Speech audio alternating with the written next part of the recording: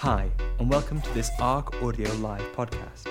This is your chance to relive some of the events we've hosted, or if you couldn't make it, live them for the first time.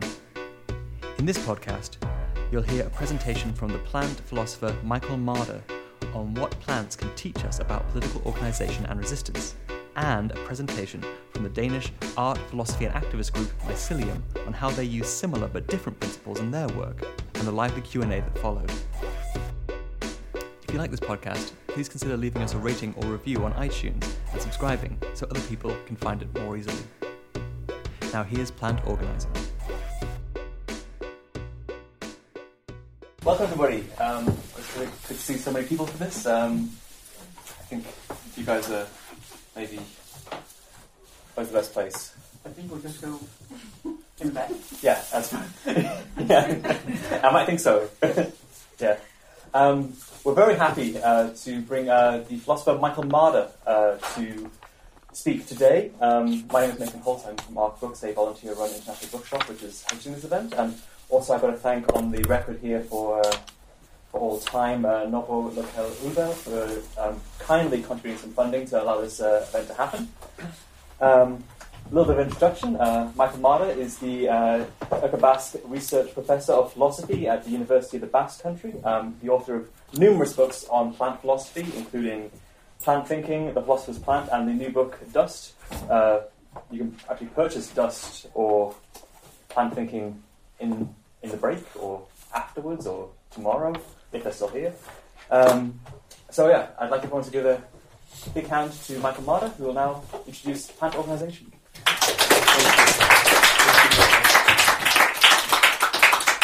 Thank you. It's great to see all of you here and to be with you and to be able to share this really very recent piece of work. As I was telling Macon, I just wrote this text or finished writing it a couple of days ago. So it's very fresh and I'm looking forward to sharpening some of the ideas in it in discussion with you. So I will try not to take too much time so that we have plenty of room for discussion.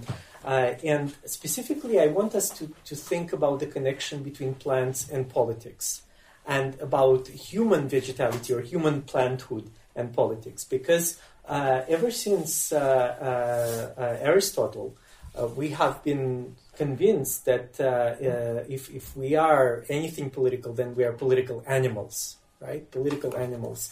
So that this is not just a metaphor, but many of our ideas, practices, and self-representations of what it means to be political have been based on animality.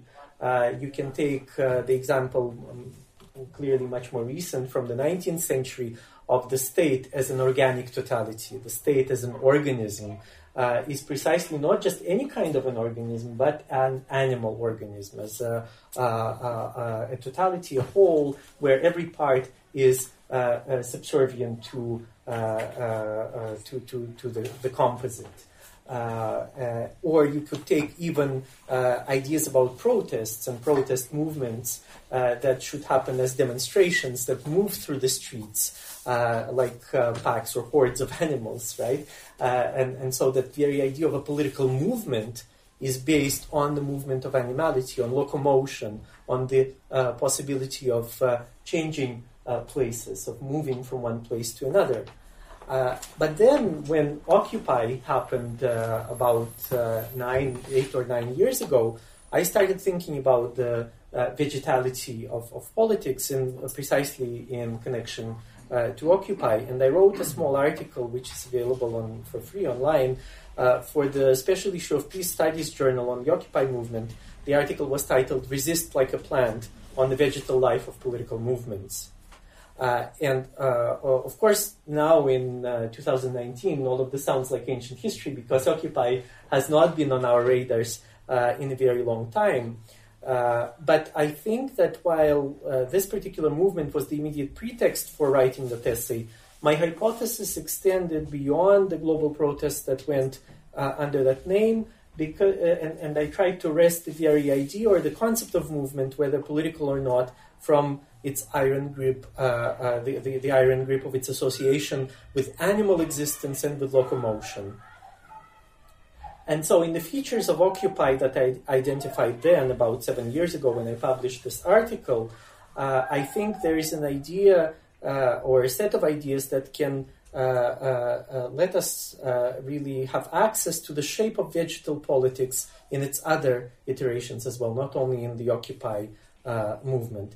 So to begin with, I want to outline very briefly 7 features of vegetal movement in politics that can be extracted from Occupy and applied to other practices. First, being sessile.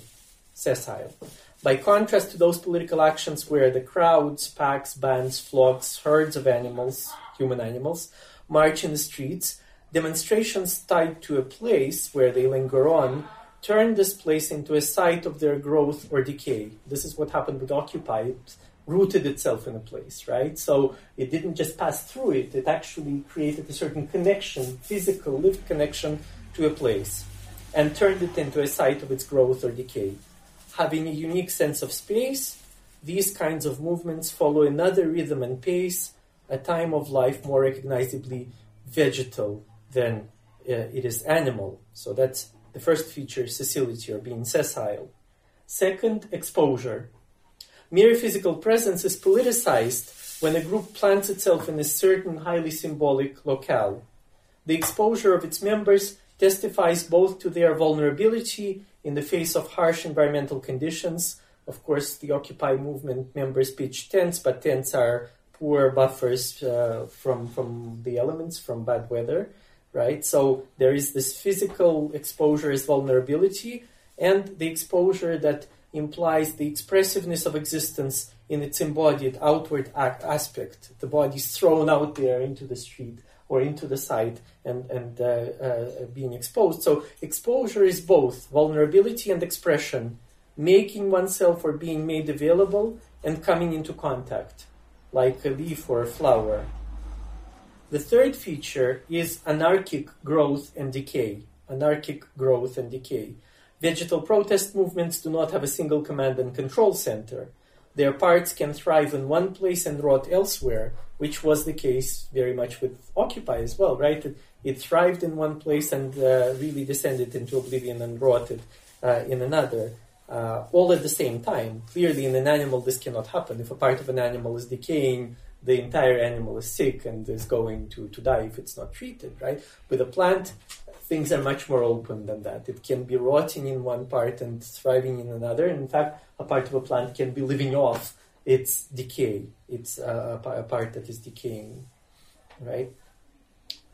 The brute fact, the facticity of a protracted physical presence at the site, is coupled with virtual dissemination via the social media and other online means of communication. So there's the physical presence and exposure and virtual dissemination at the same time. And this combination fosters the anarchy of political growth and decay, but also regulates the speeds with which they proceed. Right? Fourth, modularity. Modular growth is the mechanism of anarchic growth. And what it means is that when it is activated, the growth in question is modular. It adds architectural complexity by reiterating the already existing, quote-unquote, simple units grouped into modules elsewhere in geopolitical space. So an animal grows as a whole, right? And at a certain point in its adulthood or its maturity, it hits a certain limit and doesn't grow anymore.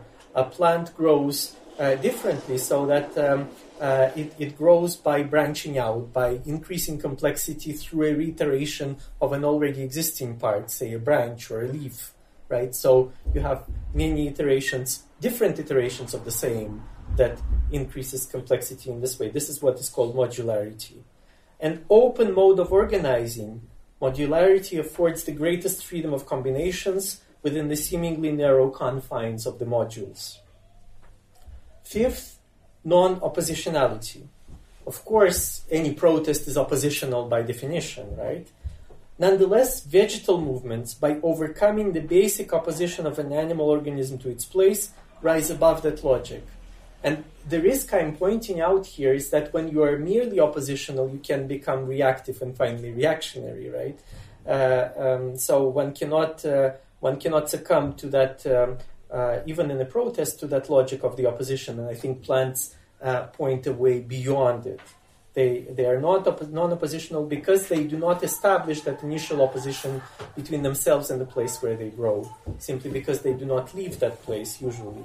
They can send some parts of themselves out of that place, but they are tethered to it. And so that's the root of their non-oppositionality. Consequently, plants and vegetal political movements rid themselves of some of the reactive luggage weighing down much political activism and inflicting passive citizen complaints about pervasive corruption. And this is one of the things I will discuss today: corruption and the dissatisfaction of popular movements, of the sort of public opinion all over the world with a corrupt sphere of politics. Sixth, so there are two more features left, and then we'll move on to some further analyses of this. Sixth is mutability.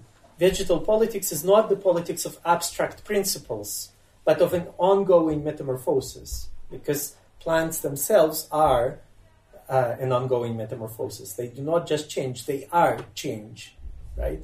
At any given moment, they can shed parts of themselves.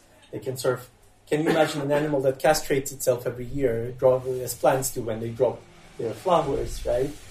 Or an animal that just grows a huge percentage of its body anew every year. Of course, some animals shed their tails and so on, lizards do, but this is rather exceptional. And so mutability, although Occupy in its original shape may have disappeared from our radars by now, it has spawned viable political candidates in the US, Europe, and elsewhere who would not have been possible without it. So even though we might say it's gone, it's dead, I would rather argue that Occupy has mutated into these barely recognizable other forms of radical politics. And seventh, and finally, the final feature of vegetal movements in politics is hylomorphism, or literally mattered form. Just as there are no abstract principles in vegetal politics, so there is no formal program of development independent of actual growth, decay, and metamorphosis. Right? It's not like you have an empty form that then you fill with the content of your practice. Rather, the form grows, the form of your political practice grows out of the content of what is practiced. This negation of vacuous forms, of form as an empty container to be filled with anything whatsoever, means two things: informality and deformalization. So these political practices are informal and they are deformalizing toward those that have been formalized. Political forms that are viable, that are vital, are inseparable from the matters of politics, and they shift along with those matters as these develop.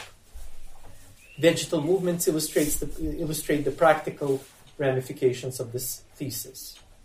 Now, taken together, the 7 qualities I've outlined very briefly here may enable us to reassess some of the fundamental issues in political theory and practice. Let me just give you a couple of examples. For example, they introduce a dimension of power qualitatively distinct from the currently fashionable polarity between the soft power of persuasion, which takes the place of old ideologies, on the one hand, and the hard power that peaks in the brutal suppression of dissent. Non-oppositional and exposed, vegetal movements blend the indirect influence of the soft and the tangibly physical elements of the hard varieties of power. And so these kinds of movements, vegetal movements, also throw into the mix the power of the roots, that while avoiding inanimate obstacles, roots are somehow non-confrontational. It's pointless for a root to just bang against a slab of concrete. They are good at avoiding inanimate obstacles underground, but gradually they displace these concrete slabs under which they extend, right? Paradoxically put, now with reference to a different plant organ, flower power is the power of plasticity, of growing with and decaying into the world, albeit not of plasticity in the essentially conservative sense of increasing adaptability. On the contrary, the vegetal power of protest movements responds and corresponds to the impossibility of an adaptation to the ever more destructive and extremist status quo. Another political phenomenon, and indeed a constitutionally guaranteed right in democracies that appears in a new light thanks to vegetal processes, is the freedom of assembly. So what does the freedom of assembly mean once we view it under the vegetal lens and not as an assembly of a pack of animals or of random atoms who are the individuals somehow coming together for the limited span of political action? What is that power of assembly vegetally considered? Gatherings of atomic individuals who disperse after a demonstration have little in common with modular growth, stringing together various bodies that plant themselves at a place chosen for a protest and at other such places spread around the world. Growing, decaying, and metamorphosing into something else entirely, an eminently vegetal assembly has a time and spatial orientation of its own. It also prescribes a unique model of relationality, the articulation of parts simultaneously maintaining their semi-autonomy, as parts in a growing plant do, and acknowledging the reality of their interdependence. So there is semi-autonomy, a kind of almost independence of parts that can fall apart and lead separate existence. If you take a twig from a plant and put it in water, it can grow roots and grow elsewhere. This is the resistance to the organism of the animal that we've been talking about, and at the same time affirming the reality of interdependence. The lesson to be drawn from these forms of time, space, and relationality is not that a vegetal assembly is incapable of moving. Its movement in a place is in the first instance intensive and subsequently extensive. So we should think about not only extensive movement that covers certain ground in space, but intensive movement as well. In the first instance, I'm arguing vegetal movements, whether in the plants themselves or in politics, are intensive and subsequently extensive, assuming that the place itself enlarges as a result of the expansion going on in it, and the module replicated in the other places expands them as well. So it's not a growing against the place, as it happens with animals and especially with humans, not growing against the place, depleting its resources and moving on elsewhere to another one, but plants have no other choice but to grow with the places of their growth, right? And which sustain them. And perhaps humanly we can only understand this at the planetary scale, right? Once our sort of collective consciousness reaches that level, unfortunately, the dominant ideology is tricky enough, and it tells us, well, the planetary scale is not our absolute limit. We can become an interplanetary species and then sort of keep replicating this logic of depleting the places where we are on a cosmic scale, no longer on the scale of the Earth itself, right? And we see lots of that in Hollywood movies, obviously, and in some of the more presumably serious proposals by people like Elon Musk for permanent human colonies that would be extraterrestrial. In effect, in Aristotle's thought, in his De Anima, or on the soul, growth, decay, and change of state are the three kinds of intensive movement, kinesis, consigned to oblivion as a result of the concept's semantic restriction to changes of position and locomotion in modernity. So in modernity, we started thinking about movement simply as changes as displacements, changes of place. But if we go back to ancient Greek thought, there were 4 different connotations of movements, and 3 of them are recognizably vegetal: growth, decay, and metamorphosis, or change of state. This is what I would like to return to. And here's the slightly discouraging bit. That said, it would be foolhardy to romanticize vegetal political movements by limiting them to progressive causes. As I just mentioned, the dominant ideology is also pliable enough to adapt to this, and I would argue that the kind of power structures that we inhabit now are themselves becoming vegetal. Without knowing it, we are living in a world that is vegetal, and that includes the dominant ideology and power structures as well. For all the intellectual animosity widespread on the left to sovereignty and centralized authority, these are not today's enemies. We conjure them up at best from the day before yesterday. Anarchic, plant-inspired resistance to the consolidated organization of an animal-like totality is nothing but an illusion nowadays. Without knowing it, establishment politics too is vegetal, hylomorphic, mutable, not directly oppositional, modular, anarchically growing and decaying. So there is a kind of a movement of co-optation of these features of vegetality by the status quo.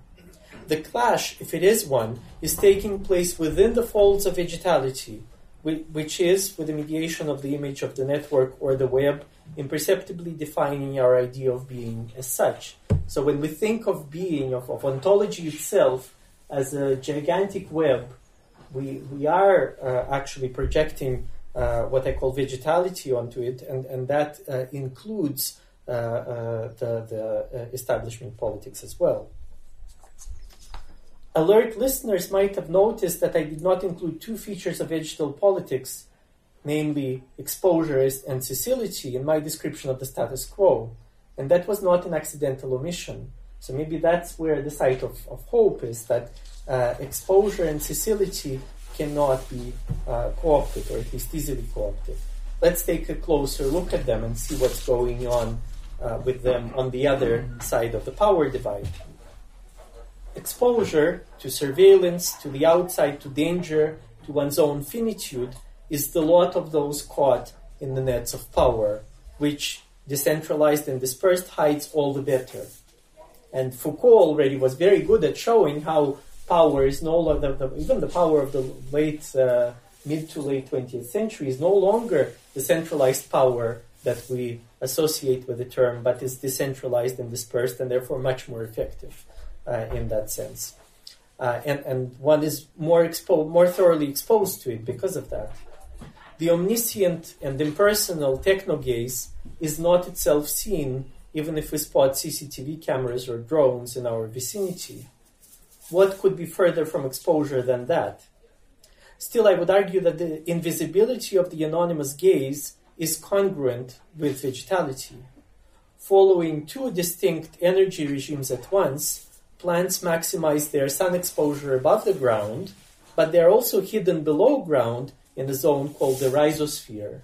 So there is exposure above the ground and hiddenness below the ground level, and the two operate at the same time in plant life. While the feedback loop between the organs inhabiting these regions is complex, roots often inform developments in the upper portions of plants. It has been shown, for instance, that the flowering time of Brassica rapa, or field mustard, is affected by interplant root cueing. So the roots of other plants are cueing the roots of this particular plant about optimal conditions and the best time for blossoming, and then biochemical processes is initiated based on that underground communication for the field mustard to blossom. Such findings are consistent with the so-called root brain hypothesis that Charles Darwin and his son Francis advanced already in the 19th century. The hypothesis according to which plant roots are the functional equivalent of the brain in animals with the central nervous system. Obviously, their theoretical gesture threatens to restore the power imbalance apparently flattened in vegetal ontology. The obscure portions of the plants are said to control the exposed ones in a throwback to traditional metaphysics. Even so, the new differentials of power will be mapped onto the grid of plant life that, on the hither side of oppositionality, absorbs into itself the resisting and the resisted, the open and the concealed, surface and depth. Now, we tend to pay attention to the question of opposition in politics, right? That idea of non-oppositionality of plant life seems to be almost apolitical to us, because if you are a political being, you have to be opposed to something. You have to have a position, and you have to have a position that is opposed to another one, right? But I think the sense of political position is a very rich one. I'm not referring only to party programs and platforms of candidates to political office, but to position in the phenomenological sense of a living body in space, right? Our bodies occupy certain positions, right? We're all sitting now. It's a kind of position. We will stand up, and then it will be a different one. And so that positionality, I think, is also, in a very concrete, phenomenological sense, is pertinent to politics.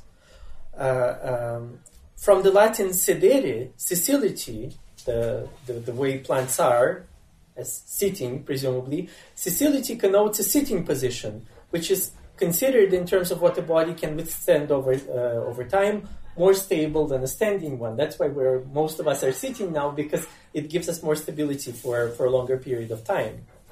To us, it sounds like the other of mobility. Sessility, that kind of sedentary life of plants, sounds like the other of mobility, a symbol or a symptom of the feudal past, of a fixed politico-economic order where both the lords and their serfs were attached to specific plots of land, kind of feudalism, right? Human settlements are fundamentally agrarian, inseparable from the places of plant cultivation, and phenomenologically aligned with the sessile nature of vegetal existence. The modern state, on the contrary, adopted a standing position. To be in a state, to be a state is to be standing. To have a status is to be standing, which is inherently oppositional. As I write in my recently published Political Categories, and I quote very briefly, in its standing position, in its erection, which the institution formalizes, the state demands that its citizens stand up for it at a time of war, or in other words, that they be prepared to fight and die for it, to lay down their lives. So conceived, its stance is virtually inseparable from a standing army. The state is a standing army. It's this belligerent position of an oppositional kind of confrontation.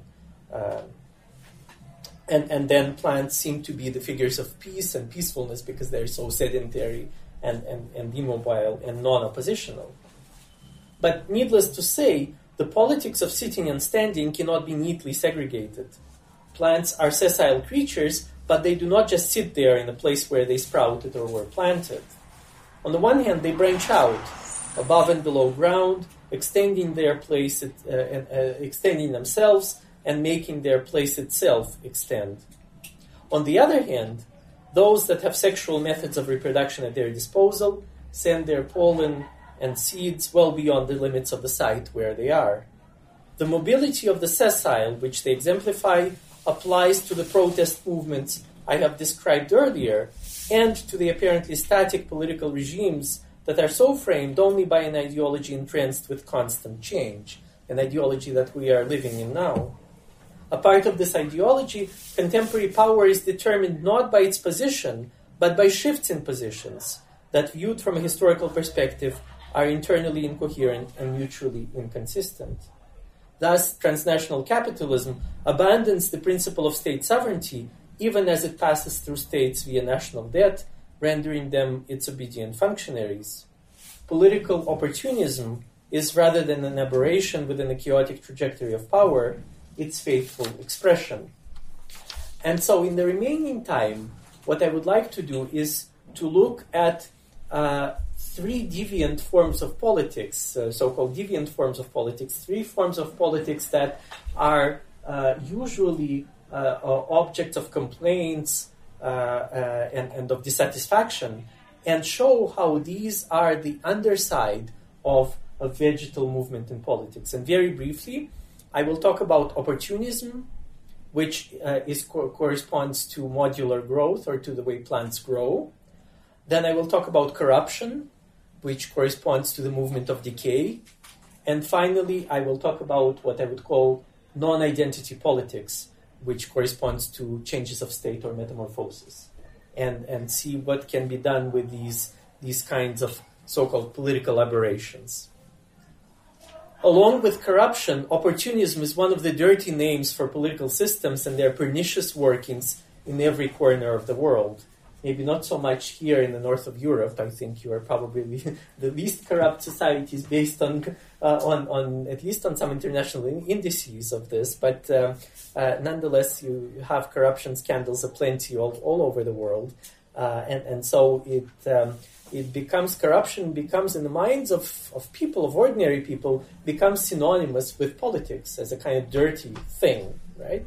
So much so that in the vernacular and in populist discourse, these two words, opportunism and corruption, become synonymous with politics. So not only corruption, but also opportunism. What I propose is that the automatic and deliberate critiques of current political systems and processes point toward the underside of vegetal movements of growth, decay, and metamorphosis, understood as the perversions of and deviations from the ideal of good politics. I want to give these deviations a positive twist, a positive spin, in order to get out of the quagmire of pure negativity, cynicism, resignation, and ultimately paralysis that accompany the widespread and ceaseless criticisms of the status quo. And some of these negativities and cynicisms can actually become active, as it recently happened in Ukraine, for instance, right? And we can talk about this case as a very curious case of what I see as an apolitical political action by a vast number of people who voted for this anti-corruption candidate in the presidential elections. So first, opportunism. Opportunism has long been a derogatory term for the absence of core principles behind personal or political conduct. Concretely, it may entail forging tactical, strategic alliances with those previously deemed the enemies, breaking past promises, and acting according to the changing circumstances. Vladimir Lenin famously railed against the opportunism of social democrats, chief among them Karl Kautsky, who according to him betrayed Marxism. And this is based on his critique of the Second International. Right? Short of defining opportunism, he notes that it is, in his words, first a mood, then a trend, until finally it forms a group or a stratum of political agents who pay lip service to their cause, the revolution. Right? So for Lenin, opportunism is first a mood, then a trend, and then it concretizes in a certain political agent. As a mood, opportunism is ubiquitous. It saturates the political atmosphere. As a trend, it turns into a principle of no principles behind much of political talk and action. And finally, as a stratum, it condenses into a political subject attuned more to the prevailing moods and trends than to clear programs or ideas. But could we not say that plant growth is opportunistic? Without a fixed architectural blueprint for a mature tree, a sapling will develop there where conditions are more favorable. It will grow more and longer branches on the sunny side, send its roots to most resource-rich patches of soil, and create alliances with insects, fungi, birds, etc., depending on the shifting circumstances. Modular development is triggered at those meristems, at those embryonic parts of a mature plant, at which the environmental conditions are propitious for further growth. Highly attuned to fluctuations in its developmental context, a growing plant is of a piece with the dynamics of its place. To qualify vegetal growth as opportunistic, therefore, is to affirm its non-oppositionality, plasticity, mutability, and hylomorphism.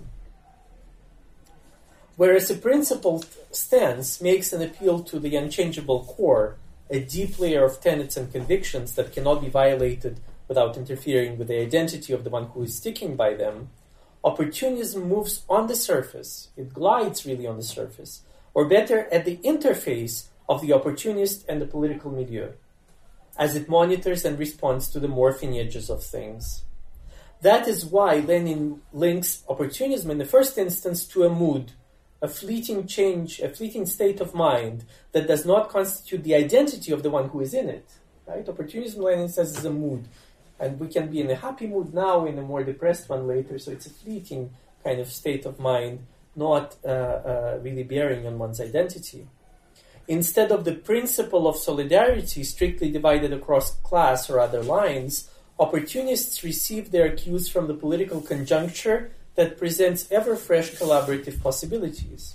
Now, arguably, to turn the tables back on Lenin, he himself did so. He himself followed the political conjuncture when he recruited the masses of Russian landless peasants for the cause of a strictly proletarian revolution. Right? His own approach to opportunism was not principled, but, well, opportunistic. In short, a politics of transcendental principles and truths is blind to the historical context of concerted action, the very context to which plants are highly attuned. which is equivalent to the place and time of growth. Opportunism, on the other hand, is utterly immersed in and driven by this context, which makes it existentially vibrant. Now, Lenin does not hesitate to resort to the language of botany in describing opportunism. It is, he writes, overripe. It is not just ripe, but overripe.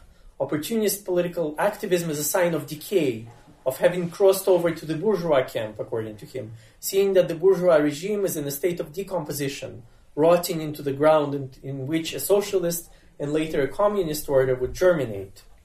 And this leads us, in turn, to the issues of political corruption that are on people's minds, and if only nominally on populist agendas, irrespective of their national belonging. So we saw something positive and plant-like about opportunism. What could be positive and plant-like about corruption, right? That's the question. When the undoubtedly justifiable complaints about corruption switch into an active gear, they routinely prompt calls for widespread purges in the echelons of power, right? And this is what led to the election outcome that we have in Ukraine, for instance. But historically, there have been much more drastic examples of this, which we will get to. Before contemplating possible solutions, however, it would be prudent to think through the meaning of corruption, keeping at bay the repulsion it involuntarily induces. The moment we do so, we realize that the nightmare of the always worsening political corruption is a shadow cast by the neoliberal dream of infinite economic growth. So, infinite political corruption is the underside of the neoliberal fantasy of infinite economic growth.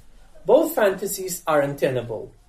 Just as nothing can grow indefinitely, so it is impossible for something, say politics, to rot without end.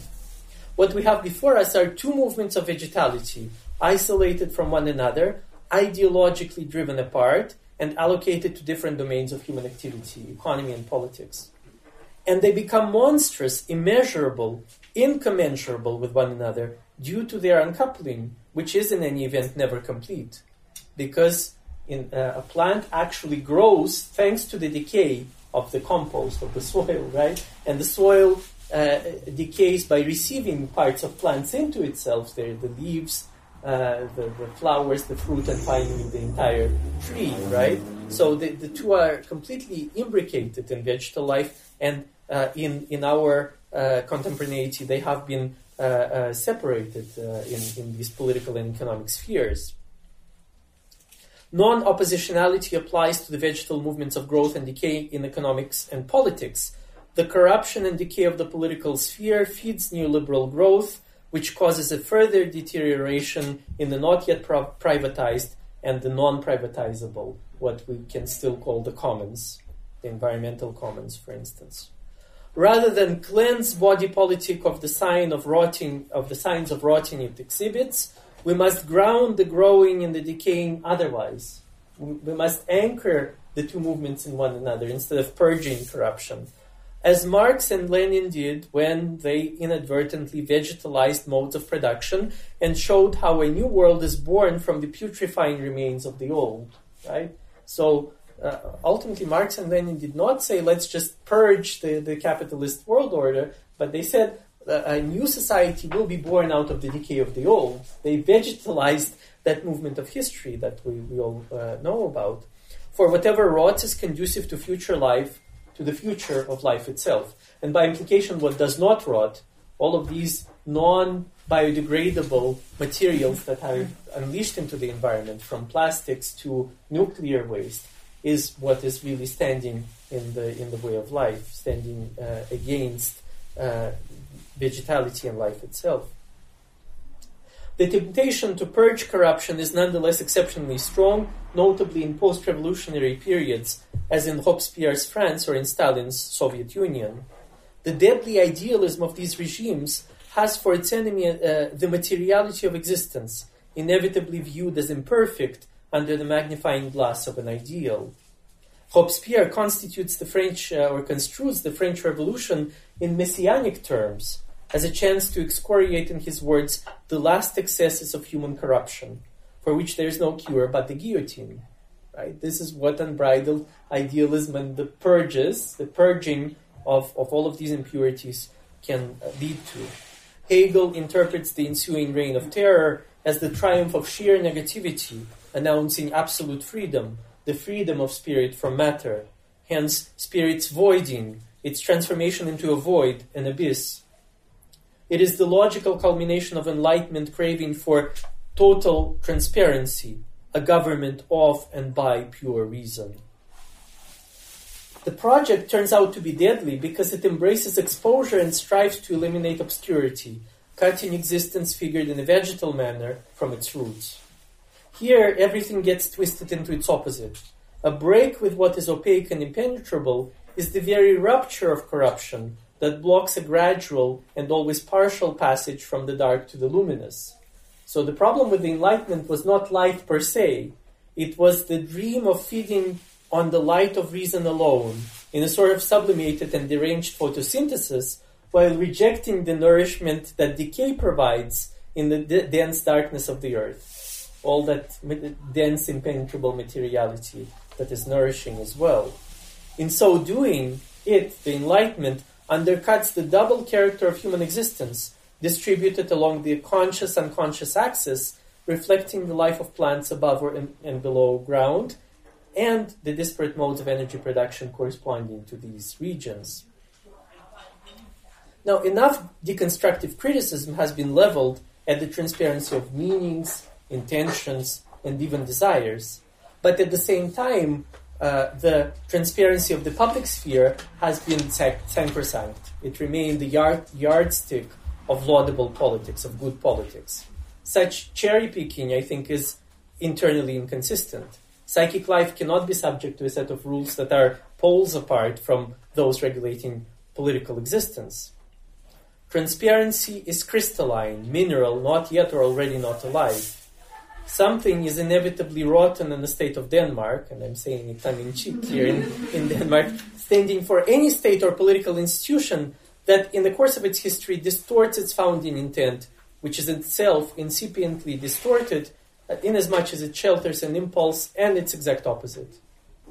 Instead of the usual insistence on the transparency of the public sphere, we should try to reconnect its conscious manifestations to their unconscious roots, without the hope of fully exposing either these roots, or the ground they are buried in. In other words, we need to carry out a vegetally inflected psychoanalysis of corruption. Okay? Now, there is a lot to be done there, and we can talk about it. But I want us to have a discussion. So let's move on to the third and final vegetal movement that I borrow from Aristotle, which is a change of state, and the way that this can provide a critique of the so-called identity politics. Mutability, as I've already mentioned in the beginning of my remarks, is not just one of the qualities of plants and of the politics they inspire. It is, above all, what plants are, perpetual metamorphosis. According to plant scientists, changes of state is how plants behave, initiating chains of morphological or physiological alterations in response to events in their milieu. What an animal accomplishes by moving its limbs that allow it, for instance, to flee from danger, a plant does by changing its growth patterns and directions at root and shoot meristems.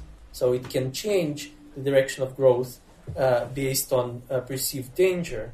It can shed the existing or grow new tissues, or it can initiate nearly instantaneous changes in the chloroplasts in order to avoid photoinhibition when there is too little sunlight.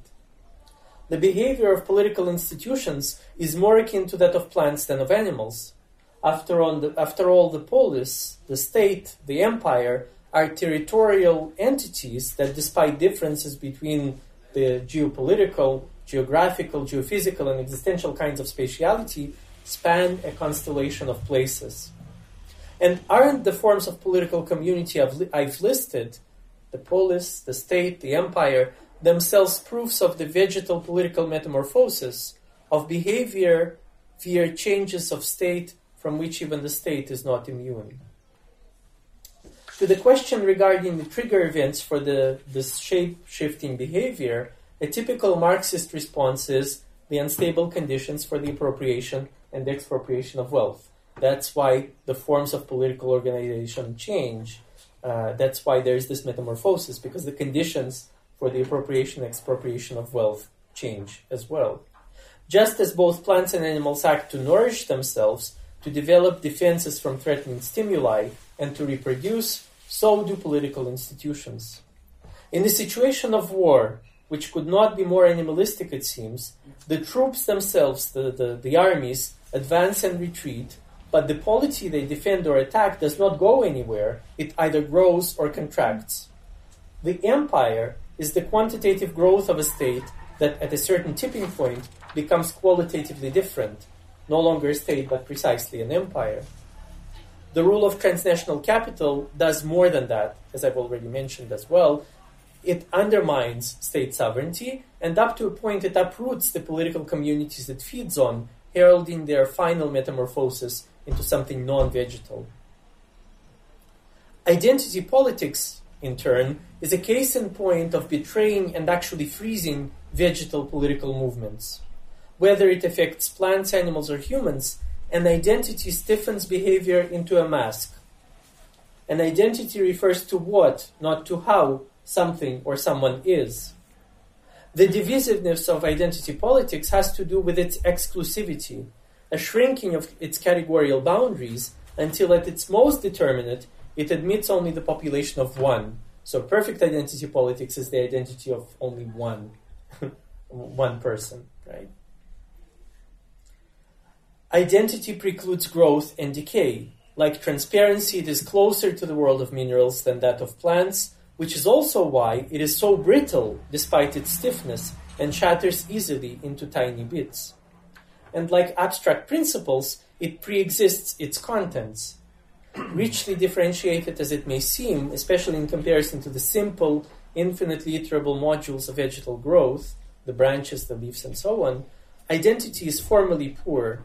It isolates, posing barriers to solidarity. Plant politics, on the other hand, is a politics of non-identity, thanks to the mutability and hylomorphism ingrained in vegetal ontology. And so to conclude, non-identity politics drastically reorients our perspectives on community, solidarity, coalition, or alliance building to the extent that it starts from the middle, from the interfaces between growths and symbiotic assemblages, meristems, transition zones around the roots, feedback loops with environmental conditions. It does not begin from the self-contained units that need to be somehow articulated with one another a posteriori. Because that's the case with identity politics. It begins with self-contained units that are then somehow need to be linked and chained to one another. With the non-identity politics of plants, you begin from the middle, from the what is in between already. So the whole problem falls away. Stretching toward the things it binds from the middle, non-identity politics is relational, provided that by relation we mean both the common and that which is no one's, what belongs to two or more elements and the no man's land in between. The stretch, the span of non-identity is the space and time of plants, the space and time that are also ours, if and when we refrain from chopping ourselves and the world up into fully independent, discrete entities and embrace constant metamorphosis of ourselves and the world, of ourselves into the world and the world into ourselves.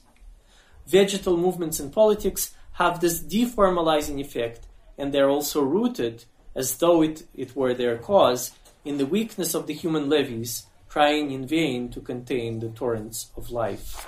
Thank you.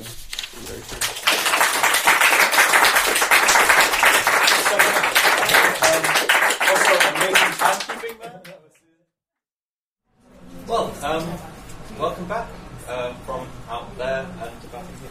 I'd like to introduce our guests for the second part of tonight's event. I'm very happy to bring you some mycelia of mycelium. That is the extent to which they wish to be introduced. Beyond that, though, I am at a certain point in the past, I interviewed them for our website, The Shop, and you can purchase that for a very modest sum, or just read it free online. So. You're a fan of PR. But one thing you can't read online is the first English edition of one of the longer, more philosophical texts, Mycelium. Well, it's now being called Mycelium 7, but it's a translation and adaptation of Mycelium 2. So, very excited to debut that this evening for the modest price of 80 krona. So, I believe that's a cost. So, big round of applause for Mycelium.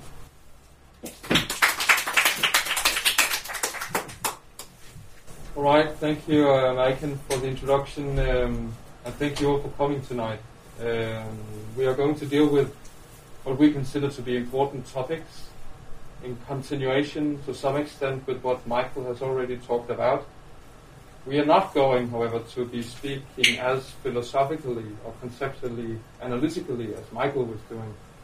We tend to think about ourselves as a unstable, decentered group of people working together with one another, but also across non-individual spaces of being, if you will.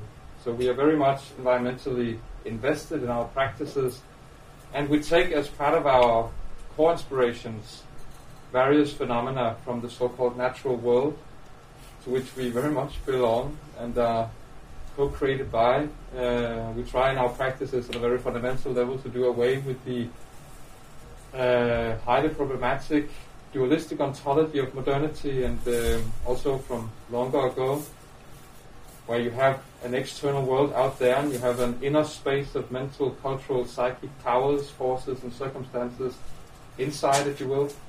We try to practice our collective art as a constructive and affirmative opposition to these kinds of thinking.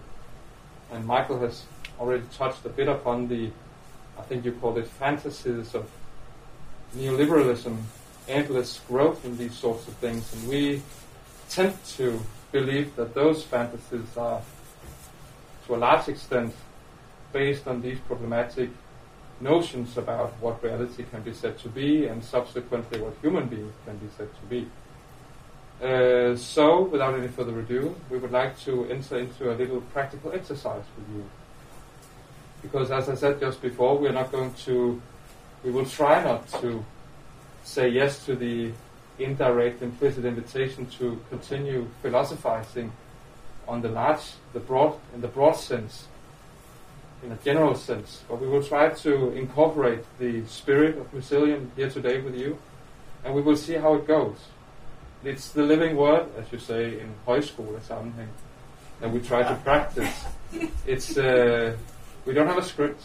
We often do it together and try to read the signals of the room we are in and co-constituting with the audience. And we will try to challenge the boundaries of passive listening and active speaking and so on. I think I can also say that that's part of what we are about. So, to repeat, without any further ado, please rise from your asses, get on your feet, or pods, or whatever you have down there, and then give your bodies and limbs and stems and stalks a good shake. Come on, shake it up. Oh! Maybe a bit of jump. That feels nice. Get the blood flowing. We have a good base for neural activity. Can you feel yourself right now? Can you feel your body? Yeah. Shake a bit more. Alright, so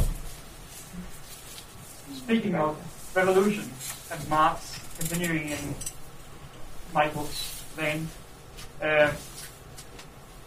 in Maoist China there was a common motif in the art where Mao was supposed to be the sun, and his subjects, or people, the people who talk of China, were supposed to be sunflowers. Have you ever seen a field of sunflowers turning towards the sun? It's 15 past 8 in the evening. Do you know where your sun is right now? Could you turn to the sun from where you sit?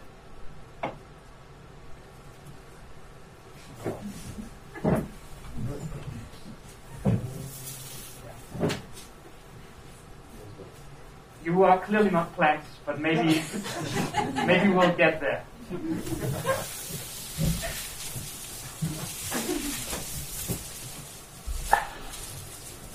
So today's topic is plant organization, and we will to some extent obey this headline of tonight's evening. We will try to, in certain stretches of time, respect the format of a talk.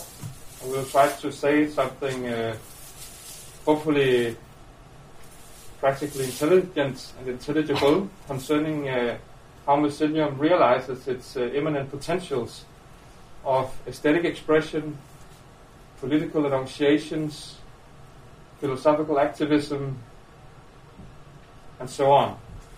Mycelium, in the shape that we know it, began in 2015, mainly in Copenhagen, and we got together certain people and talked about how can we enact and combine our various efforts to produce thoughts, literary writings, performance artistic expressions, and so on, in a strong and synthesized manner. And we sought out different concepts or principles that we maybe should incorporate and tap into those who wanted to participate in this project. And as you can see right now, we choose to be anonymous. We don't write our names in any of our publications, and we don't present ourselves with a visibly recognizable or audibly recognizable human names. It's This was a practice that came about because we come from a wide range of fields. There are philosophers and there are artists and there are musicians. There are a bunch of people associated with mycelium. That's how mycelium works. You become associated with mycelium by doing something under that name, and then you are mycelium. But we felt that in our respective fields, we had always difficulties in always this background process running, where we always asked ourselves: will this be good for me? Will this be good for my career? Will this be something I can use? This process was always running in the background of our professional lives and our artistic lives. And to some extent, mycelium, because it is anonymous, is a practice where we are in a collective subject. We are allowed and we are encouraged to divest from our identity as being love and this and whatever. And that opened up a whole field of expression for us, where we were allowed to do and experiment, and instead of planning projects, we were engaged in doing processes. We were engaged in creating, and we didn't have this background process always asking ourselves, what am I using this for? And we found that was very fertile ground for thought and for action. And in a very real sense, it stems from a philosophical project, but it soon became clear that it was also directly tied to a political activism. Many of the projects that we have done under Mycelium, or Mycelium has done, have been artistic. They have taken the form of seances or witches' circles. They have taken the form of ritual. But we have also manifested ourselves in protest, where we've used the fact that we have anonymity as a prescription for all members to shed light on some of the issues of the day concerning citizens in Europe and in Denmark. But this whole idea of anonymity just proved to be very fertile ground for thought that we would not have expressed, or we would maybe not have invested as much energy and time into if we did not have this outlet that is mycelium, this thing that mycelium does. I think part of the doing part of mycelic doing has to do with various notions of eroticism. It was a funny remark Michael had concerning the state being an erection, having an erection because it's standing. And now it just so happened that during Michael's talk, the only bodies, if we can say extended bodies in the room that were actually standing were the two of us, two mycelia in the background, having a great time with our erections. And of course, we're saying this as part of a cliche joke perhaps, but it's important to mention this because the way we conceive of and try to practice eroticism in our art, spiritual, performance collective of Mycelium has a lot to do with desire transgressing beyond the limits of individual human beings.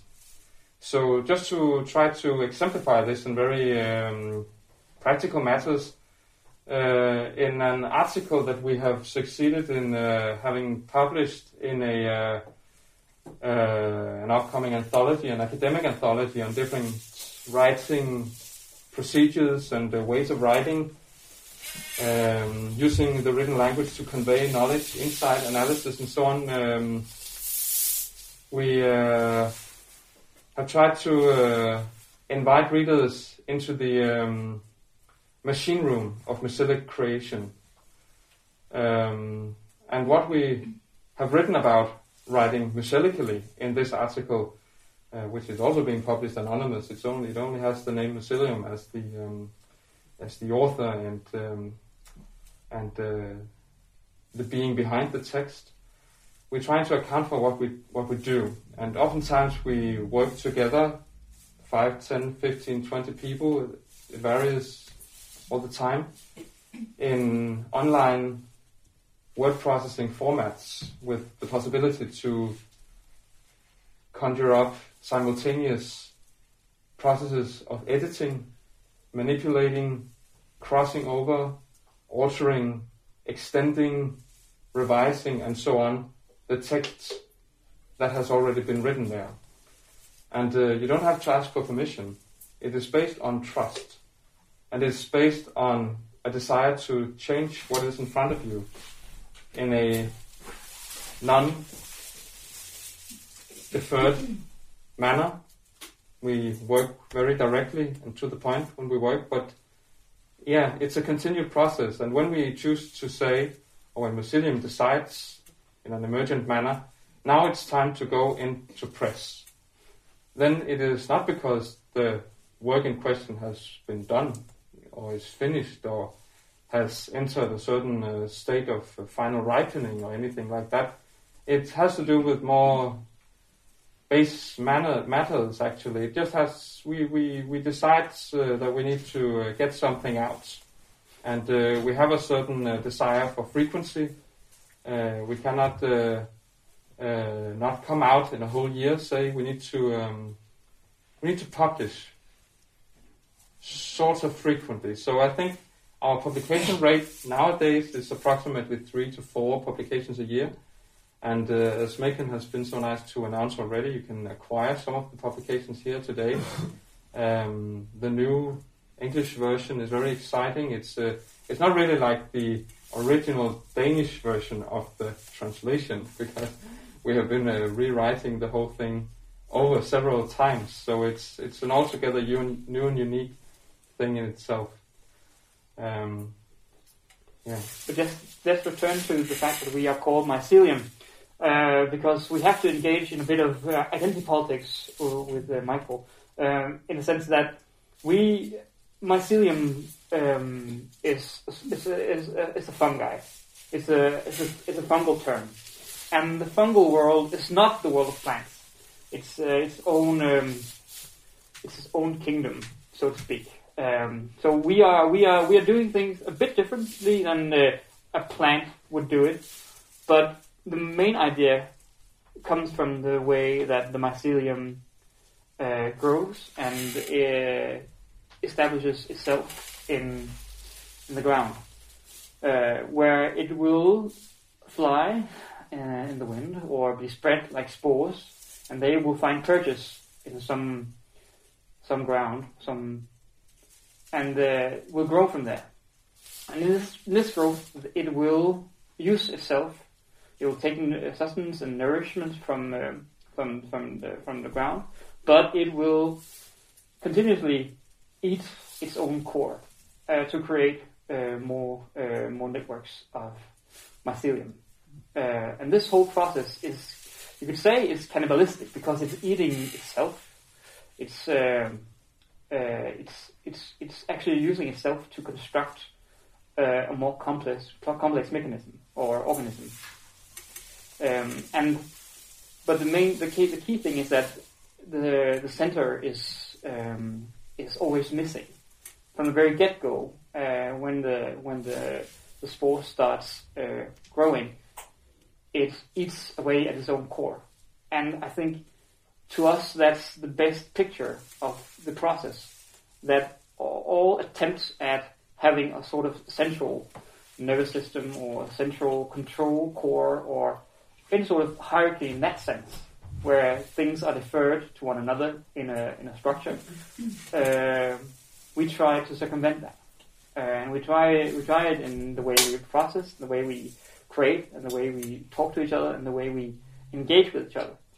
And this whole idea of the center being lost from the get-go, and there's only being the structure or the process creating itself, felt very foundational to the way we think about ourselves. And the way we practice this, going back to the example from before, because the way the desire realizes itself or comes into concrete expression also in the physical material world, is through this sort of auto-cannibalism. And the ontological, or the way we view this on a very basic level, is that it's a common or collective project all the way. So it's a way to engage with one another, where one another, as terms used to designate one another, has to be deconstructed from within the process itself. Now let's try to untangle that. Oftentimes, now, perhaps maybe we could have a discussion actually concerning how this functions, because in a way the complexity installed into the mycelic process itself, when we're entering into these creative procedures, culminating in publications or performances or talks like we're doing today, we should not perhaps talk about this as disentanglement, but just further entanglement, because you are being involved as you are sitting here right now in this room, listening to the words that we are trying to utter and give sense to. So I think there is no possibility of disentanglement or clarification, but that there is definitely the not the risk, but the chance that further entanglements and further involvements will take place. And as to that point, tonight we're wearing a dust mask, and that has nothing to do with your new book, Michael. But we're wearing dust masks. And we're not just wearing this to muffle our voices and to hide our faces. That's part of it. We're also doing it for your sake. We're also doing it because we know that we are actually contaminating you right now. We are expressing ideas. We are planting seeds in your head as to how you can organize yourself, how you can work together, how you can actually create something without having to always insist on this identity. We are in some small way in the process of making you divest from yourselves, and so we're wearing these masks to protect you. We might take them off later, but as for now, you're safe. Did you say planting thieves in your head? Planting what? No, planting seeds. Okay. But that would work too.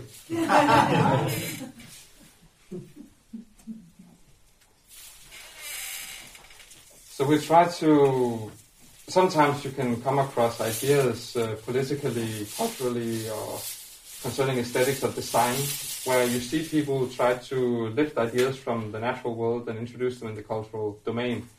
So you can have like natural-inspired designs, mimicking hyperbolic structures of submarine growth. So you can think of other examples as well, concerning the early years of aviation, being inspired by different kinds of birds, animals, and so on.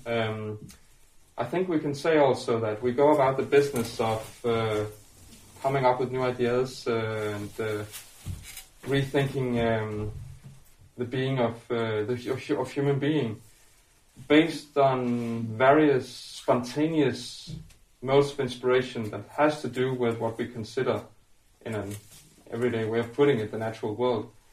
And in the article that I mentioned before, we try to go through the 4 basic phases of the life of a mycelium. And as we have already touched a bit upon, cannibalism is part of that cyclus, the cycle of life of a mycelium. But what also happens when nutrition is good, and the day is good, and the local environmental conditions are right, hyphal troops will be shot out of the mycelic organ, the corpus or the body of the mycelium, of a given mycelium. And they will sometimes, not always, but sometimes they will steer towards what then appears to be the surface of on overground beings. And when this happens, mycelium, which is to be considered in the dark soil, the hiddenness where the roots of trees, for instance, also live and unfold themselves, mycelium is to be imagined as a very subtle and fine network of threads with no clear center. There is no central stem or root in a mycelium. It has more to do, perhaps, if some of you may know the notion of the rhizome, which is a philosophical notion in some circles that tries to substitute the notion of the binary logic of a root system that sort of splits up and goes into different directions with a visibly recognizable logic at times. So the mycelium can manifest itself as what has been called a fairy circle or a witch's circle in the forest floor, which you can Google it or you can try to look it up when you get home. It's like a contour of a circle made up of mushrooms, basically. And if you are so lucky to encounter one of these in a forest, you can be very sure that underneath the ground there is a vast body of a mycelium, which does not take the same expression physically, but is a very fine network of threads, functioning as amongst other things, functioning as not as a fertilizer, but it functions as part of the forest floor's metabolism, making it possible for plants, not other plants, but plants and trees and various other growths to thrive in certain environments. Yeah, and exactly, the fairy circle has captivated the minds of people throughout history. It has been associated with magic and with ritual. And it's called Hexering, which is circle in Danish. And part of that is definitely due to the fact that it's an expression you come across in a natural environment which looks like it's been planned. It looks like intention. It looks like someone has drawn a circle with the seeds of or the spores of mushrooms. But that's not what's happened. What's happened is that the mycelium has created this network, which has then finally birthed through the ground. And that whole idea of coming across something that looks like a sign or an expression or a manifestation of some sort of intention or some sort of willed action is exactly the way we confront or we go about doing our works in the sense that they are the offshoots, so they are the sudden emergences of processes which we are engaged in, and at one point they will emerge, they will become a performance, they will become a book, they will become some sort of activism, but until that happens, they are underground, not only for people, but for us, because it always occurs at the last minute when we are about bursting with potential. Yeah. Now the notion of planting thieves in the minds of people actually makes sense in this specific context, because if we take a closer look at the way we go about the business of quoting other cultural phenomena, it's very clear that we try to respect or recognize this growth dynamic of mycelium in our not our own. It's just a practical way of expressing it. The aesthetic or performative, artistic, philosophical enterprise that we have undertaken here with mycelium. So in a lot of our publications, you will find skewered, altered, paraphrased passages of text that if you are a connoisseur of, say, Inger Christensen, Friedrich Nietzsche, Georges Bataille, you will be able to recognize certain things. But they will oftentimes, if not always, appear in a somewhat altered state. And we do not quote when we sort of draw on the various limbs of our cultural mycelium that mycelium itself is also part of. So you can talk about mycelium with a capital M and with a low letter M, where the capital M mycelium can be used to describe the group of human beings entering into a mycelic mode sometimes. And you can use the other version of the word mycelium with a small m to designate the actual natural phenomenon of a mycelium in the soil in forests and so on. And so if you consider the what we with a German term would call Geist or ånd in Danish, spirit, as the totality of potentially self-reflects human culture, you can say that we are all part of this living organism that society constitutes, that is linguistically mediated through language use, written and verbally spoken, but it is also very much mediated through telecommunication, the internet, and a host of other non-digital technologies that we use every day in our doings.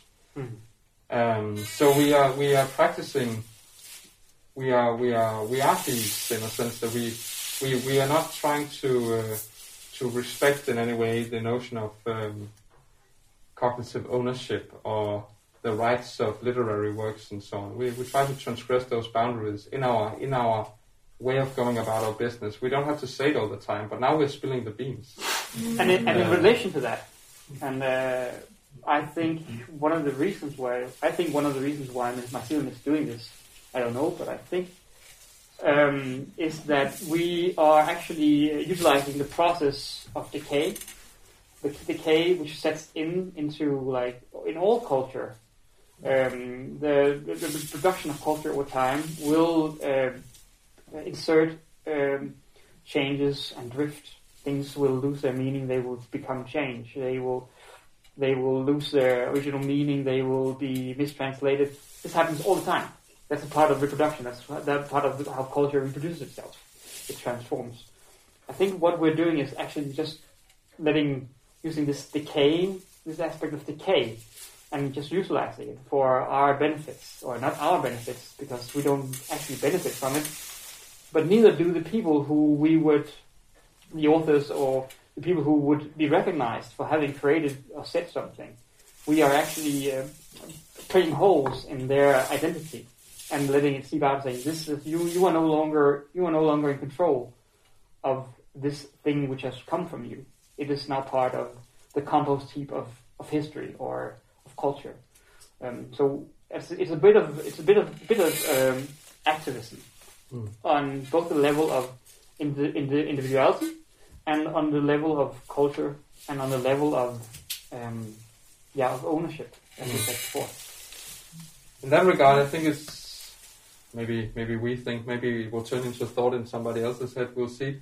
But in that regard, it's possible to latch onto some of the notions or conceptions or analytical ideas that Michael also voiced before concerning the Occupy movement, because that's a very it's a clear instantiation or example of political protest and the social a phenomenon characterized by social gathering in certain places and spaces and so on, with a somewhat at times somewhat vague message, and at other times a very clear and recognizable message. But we are not, and I do not say that everybody that has participated in the Occupy movement had a self-conception that had to do with the actual hopes of overthrowing the the rotten system of late modernity and globalized capitalism and neoliberalism and what have you, of predicaments that we are facing in the current world. But we do not work, I think, maybe it will turn into a thought in somebody's head in a minute, we'll see. But Museum does not really enact itself through a very optimistic self-conception that has to do with the fact that we can alter anything in a realpolitisk or a concrete political manner. But it has more to do with trying to incorporate and implicitly communicate ideology criticism that has to do with the, as we said before, and maybe it will turn into a thought in somebody's head in a minute, intellectual ownership, cognitive capitalism, and basically full-fledged egocentric narcissism, which is so pervasive in our current society that it is in many ways highly problematic. And I think to some extent what I said earlier about this gas mask protecting you, I think to in a very real sense, you must all know now, you should know now that you are, if you choose to do so, you would be able to go out tonight and say, I would like to be part of Mycelium. I would like to do something under this header. Then you would be able to do that. Absolutely. That's how it works. And there would be no, you wouldn't have to run it past some sort of committee. You wouldn't have to be like, is this fine, or can you just please read this through and see what you think? That's not the thing. If you take up the mantle, you are able to do mycelium now. You are able to perform mycelium. You are able to do mycelium. And afterwards, you would be able to spread that on. Do we have to wear the strange costumes? And do the intellectual branding as well? I don't think you would have to, but if you chose to go under that header, mycelium, then you would, yeah. What's the name of it? Mycelium. Okay. Yeah, exactly. You would be able to do so. But let's end on that note with a warm invitation to join the not the movement, but the grouping and the spreading of the hypo troops of the Mycelium. Yes.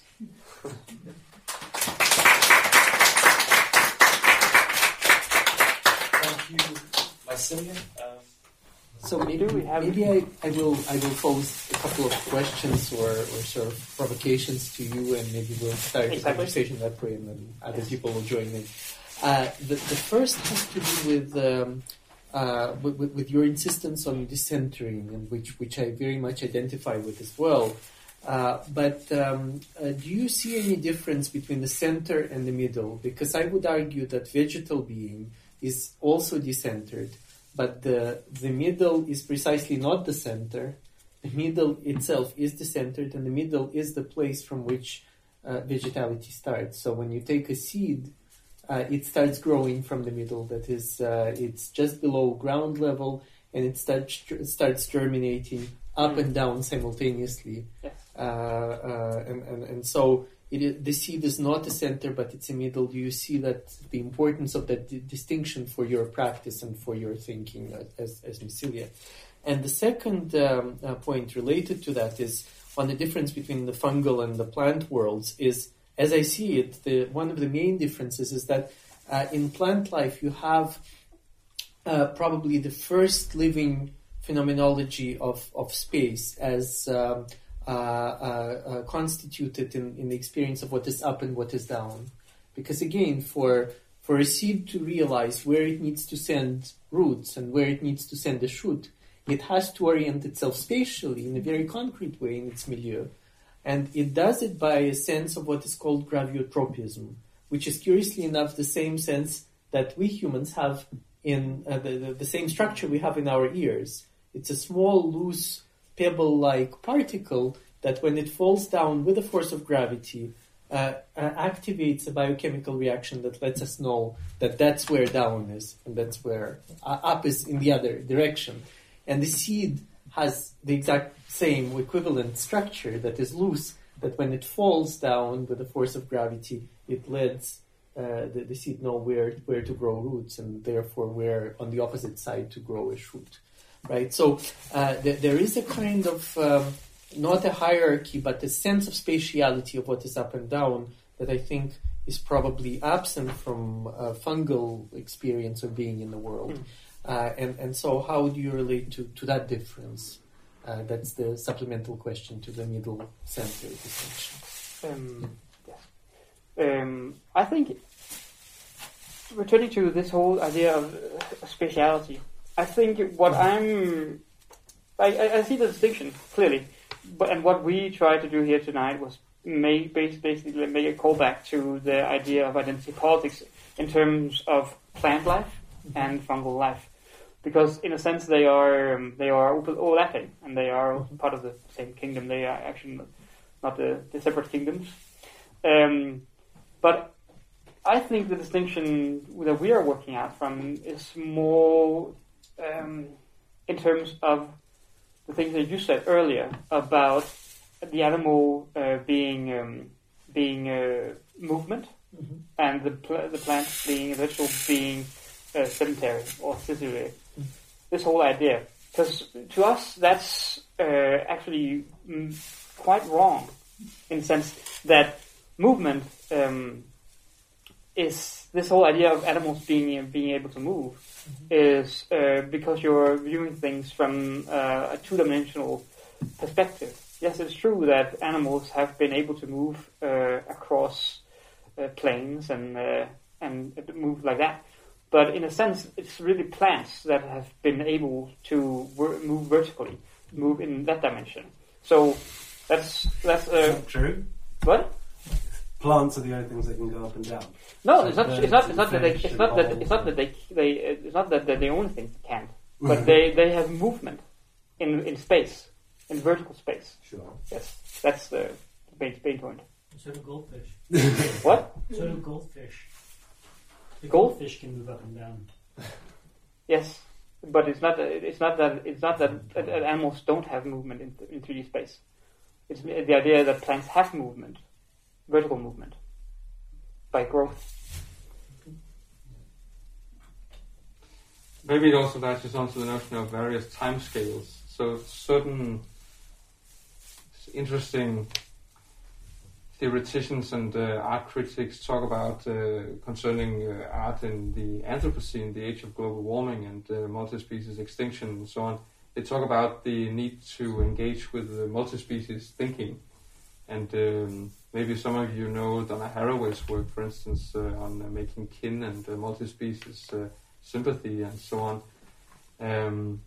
And I think maybe it has to do with this also, right? Because when you take a look at some of the very cleverly designed and technologically refined BBC documentaries on the secret lives of plants, for instance, and also just good old David Attenborough commenting on Planet Earth and so on, you can see with the technology of time-lapse photography and recording, you can easily see that we are easily fooled, as we talked about just before, concerning the embodied intentionality or will, let's say, of plant movement, because movement takes on a whole other appearance if you speed it up 100 or 1,000 times, and taking a look at plants that seem rather stable, seem rather immobile, seem rather steady. They are highly dynamic. It's just that we are not synchronized temporally, and also to some extent spatially in some instances, with the lives of plants, say, a lot of plants at least. So I think maybe it also has to do with those things. That we're entering into, let's say, plant phenomenology or fungi phenomenology, we need to engage with non-human forms of temporality and spatiality in the way we think about things. And in that sense, entering into botanical studies, geology, evolutionary biology, astrophysics, if you will help you to entertain these notions of non-human phenomenology. Mm-hmm. Maybe that would be a starting point. That actually leads me to a thing that I would like to ask you in terms of your entire body of work, because what you are engaged with is trying to create a new metaphor, or not metaphor, create a new way of thinking about the political life. You're trying to give us another metaphor. To some extent, right? And the thing, that's maybe not all of what you're doing, but that's a part of it. at least. And when you are engaged with that, when trying to create a new metaphor that people are to live by or to constitute their understanding of the world around, then there are some traps in that. There are some things that you could easily end up misconstruing. And yeah, well, actually, just a correction. First, I don't think that I'm creating anything new. I see it as a kind of a movement of what Plato called anamnesis. It's a movement of unforgetting. So the idea is that we have the heritage of all of these different forms of life in us, except that some of these heritages have been more repressed than others. So that already the animal heritage in the human has been repressed enough, but the vegetal one has been really thoroughly repressed. So that is why I'm mentioning also this idea of psychoanalysis and doing the movement of the unrepression of that which is very deeply within us, both within our bodies, even at the genetic level, even at the level of photosensitivity. Our skin is a vegetal surface because we are not just sensitive to light in our eyes. Our whole skin is sensitive to light, like the surface of a leaf is, for instance. And this is not just a comparison, this is not just a metaphor. We actually, the genetic structure for it is overlapping in a sense. Or the mechanism I mentioned for having a spatial orientation of what is up and down. So this is, again, not metaphoric. I'm not trying to, it's neither metaphoric nor new. I'm trying to rediscover or unrepress certain tendencies of existence that have been deep within us, within our biological, psychological, social, and political makeup, but that have been, for one reason or another, left out of our field of vision and in fact deeply repressed. So that is, by the way, why I also object to, even though I sympathize in part with the multi-species thinking, I object to the language of the species because I don't want to see these living beings as species are just the same as these empty forms, boxes of types of beings that can be filled with the beings that correspond to them. And I much prefer to think about vegetality, animality, and humanity as dynamic tendencies, as vectors, as opposed to these kind of containers that you can easily classify and create, again, a very inorganically based system of classifications that is Linnaean, right? That complexity of the Linnaean system is based on the accretion of mineral-like accretion and not an organic kind of growth that we know. Yeah. Okay. Should we open it up to the floor? Are there any questions? Yes. I apologize in advance if I butcher one of the central points from both presentations. And I've forgotten partially how you mentioned your critique of neoliberalism. And in essence, what I understood with it was that neoliberalism is defined by an ethos of growth. Is that a correct assumption? Yes, at the economic level, right? I mean, this is the most persistent feature of neoliberalism, this insistence on infinite economic growth. Yeah. Right? Okay. Which parts of neoliberalism would you say that takes place? Where do people actually commit to this infinite growth? That's question one. Mm-hmm. And two, if that is actually the case, is that even disaster? I'm sounding like I'm some apologetic for neoliberal politics, which I am not. If I was able to be part of Rote Armee Fraktion, I probably would be. But I'm not sure growth. I mean, if it is there, which I would argue it is not, or this commitment to growth.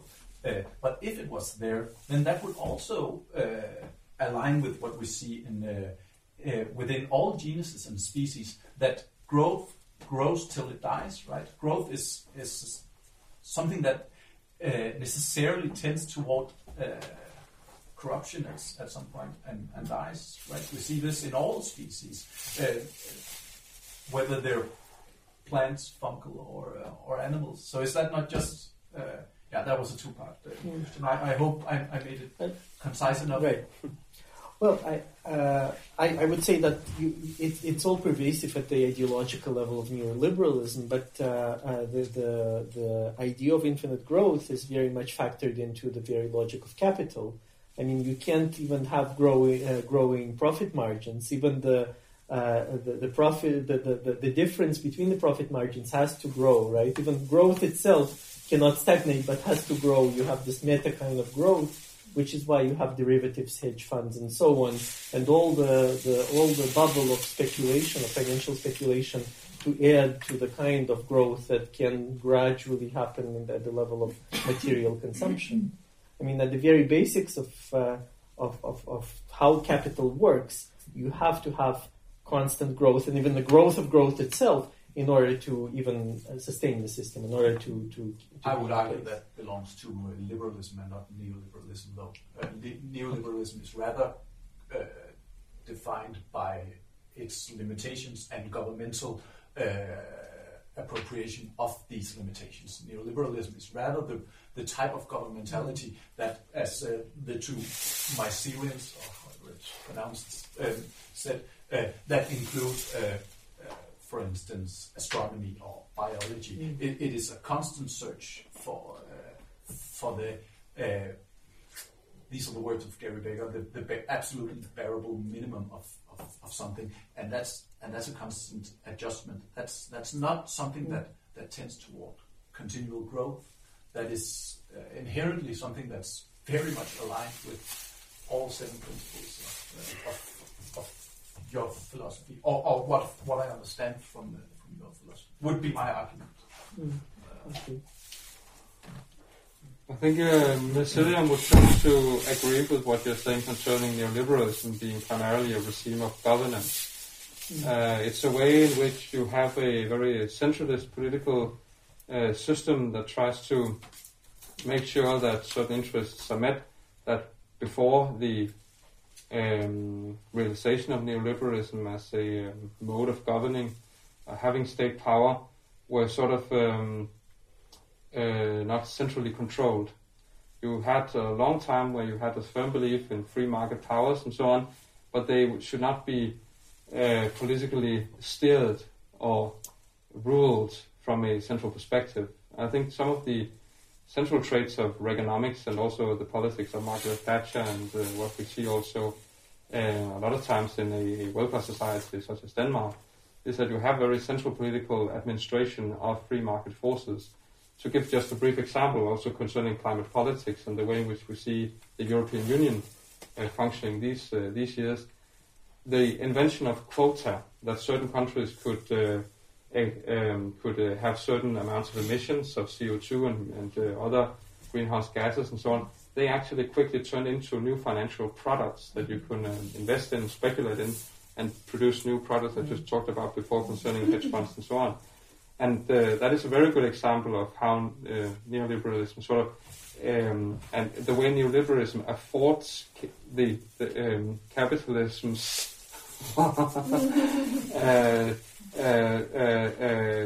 parasite-like way of being.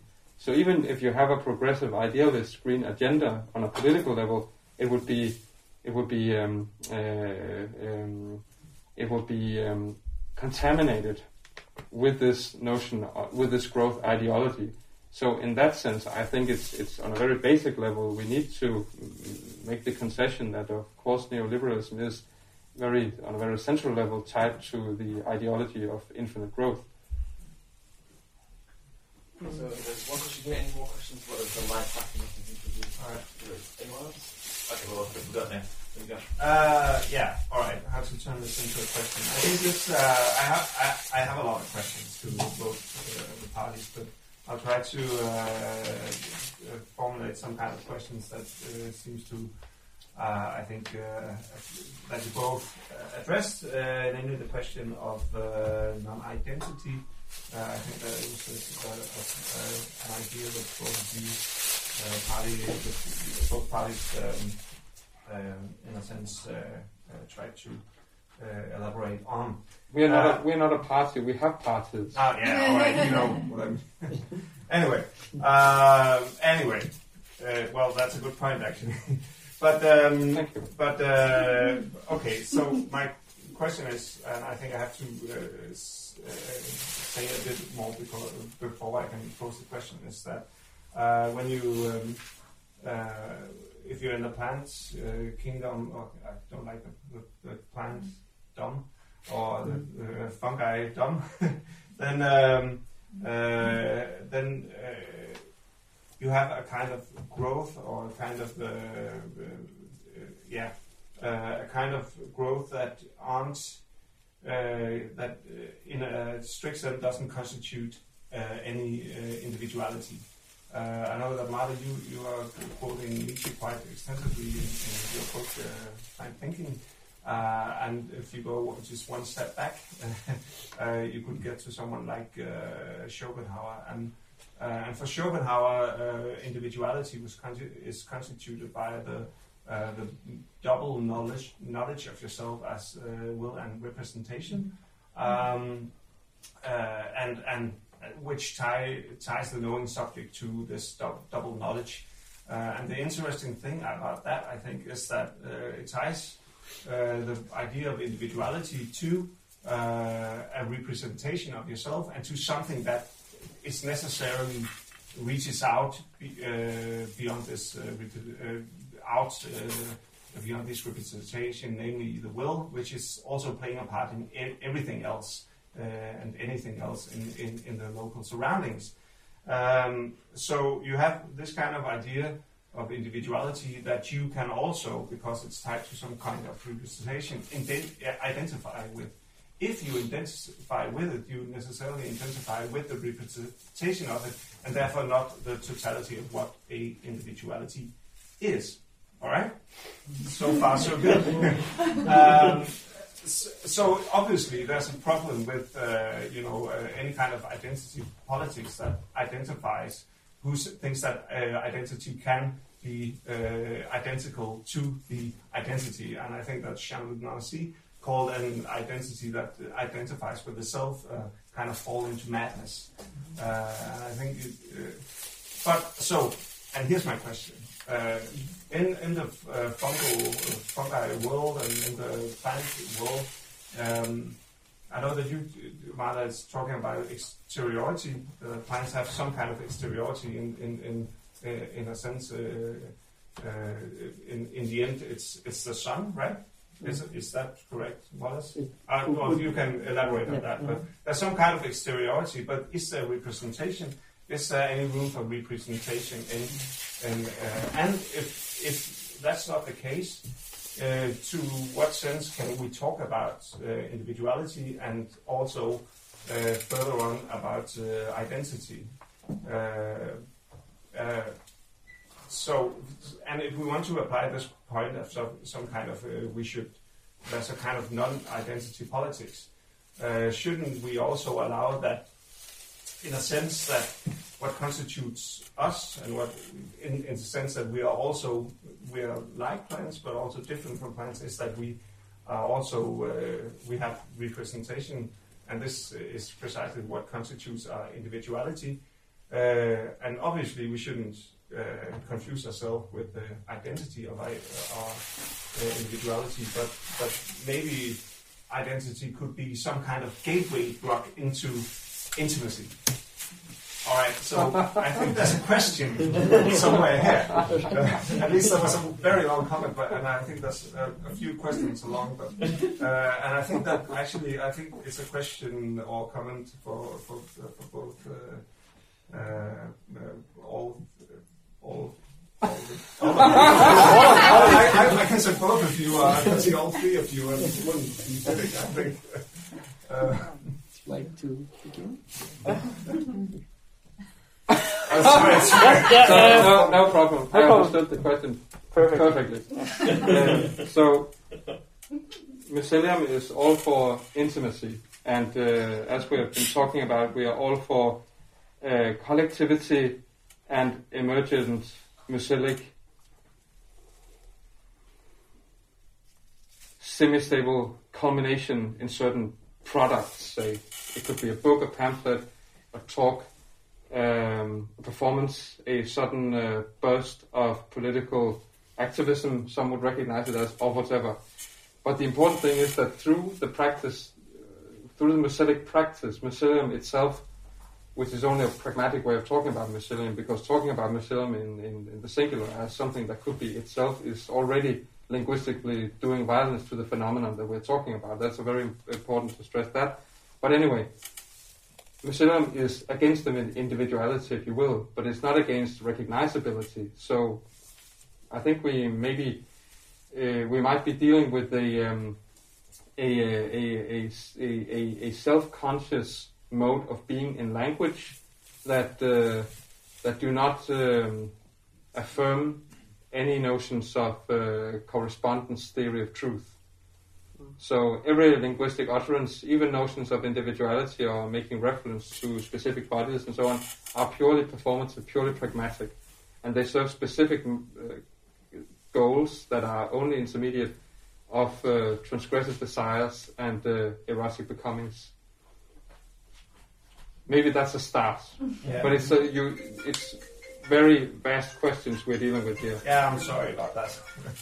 Well, yes, so maybe I will start with this notion of representation. So insofar as we can try to imagine at the limits of our imagination what plant experience would be like, how plants could experience the world, I think that representation would be absent from it, because to have the power of representation, you have to have the kind, not just the minimal separation from the world, from the place where you are, but the kind of separation that is presupposed by the subject-object relation. So that representation is already a structure that spans, a bridge that spans subjects and objects. Plant experience, as I can imagine it, or insofar as I can imagine it doesn't work with representations, it works with presences. So when we talk about plant memories, and plant scientists themselves say that plants store memories, they can retrieve them, they can remember certain events in their environment. Over generation. Sorry? Over different generations. Over different generations at the genetic level and also at the level of each plant itself. So I'll give you an example. For instance, blossoming decisions. These are not random events. A plant has to go through many different sort of deliberations, as it were, in order to decide when to blossom, because it is, if you put it in very economistic terms, it's a huge energy investment, right, to actually blossom, and it can be a matter of life and death as well, in a more existential, risky sense. So it has to very carefully monitor the changing environmental conditions in order to decide now is the optimal time to blossom. And one of the things that allows it to reach that decision is the memory of the last rays of the sun, the memory of sunlight. So that when the sun is setting, it's emitting particular waves of light that the plant captures at the cellular level and stores this kind of memory for a period of a month or a bit more even. So you have 30 of these captures of these memories that are then compared in terms of the time when those rays of sun were seen, right? And so the plant can then actually, the tree, let's say it's a cherry tree, can see how the length of the day is increasing and use it as one of the factors in its decision. Only one of the factors, so there are probably dozens of them, right? The changing humidity in the air, the temperatures, and so on. But this memory of the sunlight is a presence of that particular stimulus at the cellular level. It's not a representation, it's a presence. Mm-hmm. And so this cherry tree, before it blossoms, operates with the presences of light itself. And we humans also, we do represent things for ourselves. But at another level, there are always multiple levels involved. At another level, we do work with presences, so that when the light hits the surface of my skin, it is a presence of that light itself that is imprinted there, as opposed to the light that enters my eye and then gives a certain representation in an image on my retina and gives me a visual object, right? Both of these, so we see with our skin just as we see with our eyes. And so one vision is more vegetal and the other is more properly animal-human. We also breathe with our lungs, but we also breathe with our skin. So that breathing on the surface of our bodies is much more vegetal, just as plants breathe with their leaves, right? And that goes to the question of vegetal organization, of plant organization, that is really important for our gathering today. The idea that plants do have organs, but they are also replicated, so that in the same organ, like a leaf, you have so many different functions that it's mind-boggling. A leaf sees, a leaf breathes at the same time. A leaf is a sentient surface for touch as well. So all of these different functions overlap, and you can, again, imagine at the limits of your imagination, what would it be like a being that has thousands of eyes and thousands of lungs, all on the surface, all overlapping in the same organs, right? And that would be vegetal organization, which we also participate in insofar as we are wrapped in this gigantic leaf, for instance, which is our skin. Then in terms of the growth outwards, right? Yes, so plants do grow outwardly, and this is the kind of growth that expansion in space that is usually devalued in our Western culture. So spiritual growth, as we understand it, is an inner growth, right? So it's this inner development of psychic life and so on. But we know what happens even to our bodies when there is just an inner growth of something. We can get an ingrown nail, and it inflames and infects and gives lots of discomfort and even threatens the body. This is what happens also with Western culture. When it insists too much on inner growth and on decoupling these two dimensions of growth from one another, we get an ingrown culture, like the tradition of Western metaphysics, with all of the problems that this is posing. And then finally, on the question of individuality and individuation, I would say that plants are eminently individual. They're not individual, they're individual, and that's why maybe where we overlap with this legion thing that goes back to a common heritage of Nietzsche, in a sense, to throw in a proper name that you might want to resist. But plants are individual in the sense in which they cannot just be simply broken up and sort of destroyed that way, but they are the parts that seem to be just parts of individuals are individual in their own right, and then in the inside those there are more individuals. So individuality in the end ceases to matter. What matters is the individuality of the almost infinite division that allows these different parts of plants to live. And then finally, a Hegelian view of vegetal individuation is that a fruit is individuated by the sun. Right, so that a green apple that is still very unripe is the most unindividuated one, and as it keeps growing and keeps imbibing sunlight and so on, it starts getting color, getting a more recognizable shape, a fuller shape. But the fullness of individuation, as always in dialectics, the fullness of individuation is already demise and decay. So just as the fruit is about to be individuated, it is already rotting, right? That sweetness of a ripe fruit is already a foretaste of rottenness. And this is what individuality is, the problem of individuality in human life as well, right? The kind of the fullness of that individuation is already a sign of rottenness, a sign of decay and death as well, right? So that's why, and here we have not just Hegel, but Heidegger, right? Being toward death is what individuates me the most. One can read it dialectically in that sense, that the human is like that green apple that is that is being individuated by this moment of already decay and death.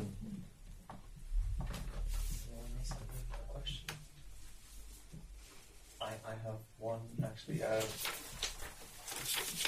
was a moment towards the end of your talk, Michael, where you talked about when you got to the importance of decay, and I also really resonate with that idea. But then you sort of juxtapose that to say the sorts of life ending that comes about through plastics and radiation. And I'm kind of worried a little bit about this sort of hierarchization of death.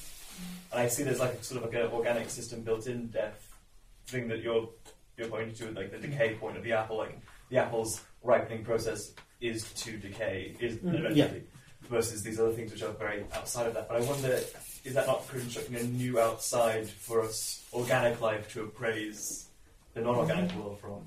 And is there maybe a different sort of time scale on which we could consider that? Right, and so that's an excellent question. Let me explain why, and it's an excellent time to raise it, because today is April 26th. It's 33 years since the Chernobyl disaster. And in 2016, so 3 years ago, I published a book together, which is a collaboration with the French artist Anaïs Tondeur, dedicated to the 30th anniversary of Chernobyl. That book is actually available for free online because we published it with the Open Humanities Press, so you can upload the PDF of the whole thing without any charge. That's the beauty of Open Humanities. They make their books in electronic format fully free, and then you can also buy a hard copy at cost if you want to, but there's no reason to do that. So, but in any case, the idea is that with radioactive materials, one of the things that happens in Chernobyl, and there's a lot of investment by the current ideology in saying that Chernobyl was nothing. It has been exaggerated. Wildlife has returned and the place is now booming and blossoming because humans have left and the radiation has not really done any damage to the plant and animal communities there. One of the things that is happening there is that the processes of decay are stopped. So that the radiation has interfered with very fragile communities of bacteria, of fungi that live in the soil, and that do that important work of decomposing fallen vegetal matter, leaves, trunks, and so on. And so what you have in the forests around the Chernobyl exclusion zone are leaves and trunks of trees that are accumulating over the last 30 plus years and appear like they failed just yesterday because they are not rotting, which creates lots of possibilities, of course, for forest fires, but also does not renew the soil, does not allow for this vegetal matter to return into the soil and makes the forest itself unsustainable in the long run. And so to explain a little bit, to me, this is just one piece in the puzzle of what happens when the mad fantasies of Western metaphysics are realized in their perverse shape. So if we think of Western metaphysics very roughly as the dream of immutable, unchangeable being, Plato's world of ideas, things that were not generated, were not born, and will never decay, that will be forever the same, irrespective of what happens in the world here below. Right? This has been the dream of metaphysics at least since Plato onwards.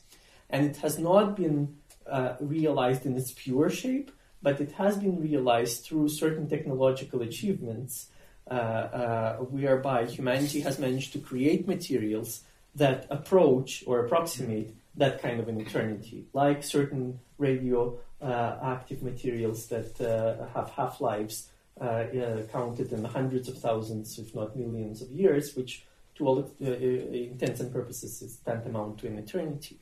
So the idea is that these metaphysical dreams have been realized concretely, materially, as the worst nightmares for actual existence, for life itself, that stop growth and decay exactly as Plato wanted in the realm of ideas, but now here they do it here below, as it were, compared to that world of ideas. And so that was a category distinction for you, as a yes.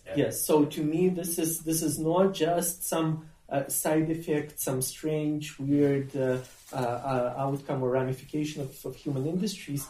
What the human practices at the economic, technological, political level are very much informed by this history of ideas, which itself arises from its concurrent practices.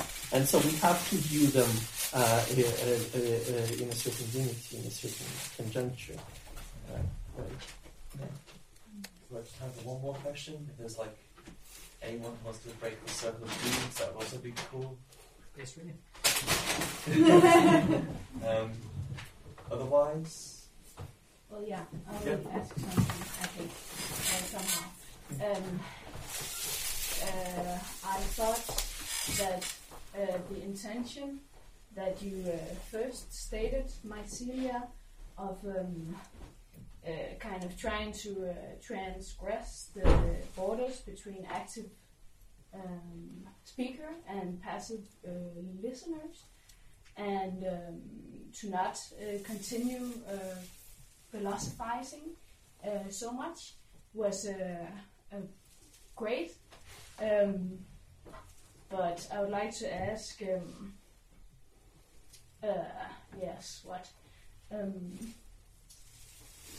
if you could go further in that, because I didn't think that you did so well, perhaps, because we were shook a bit, which was great, but then we sat down again and listened to you speak.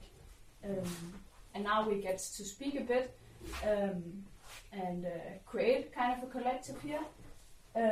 But I think you could go further with that, and I'd just like to ask how you aspire to do that, or if you do.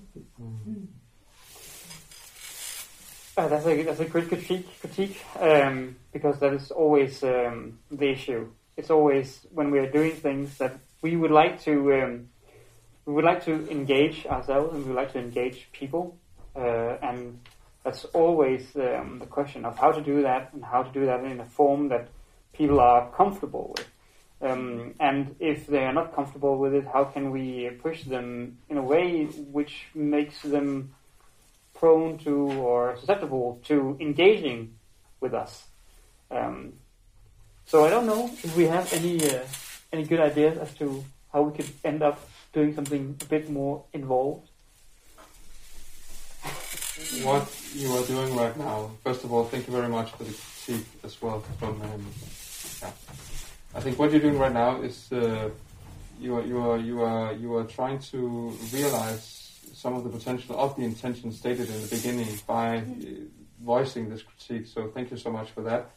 I wholeheartedly agree, as just one among many mycelia of mycelium, that we could easily have come up with more performative, more effectively intense ways of being here tonight. As we also gave voice to in the beginning of our talk tonight, we would try to balance between engaging in a more recognizable, normal talk presentation of what we are doing, what we are up to, and why we do it. And it is difficult for us to explain such delicate matters without entering into a bit of philosophy, because the truth be told, we do, many of the mycelia engaged in mycelium, think philosophy is highly important to grapple with and to read, both historically but also contemporarily.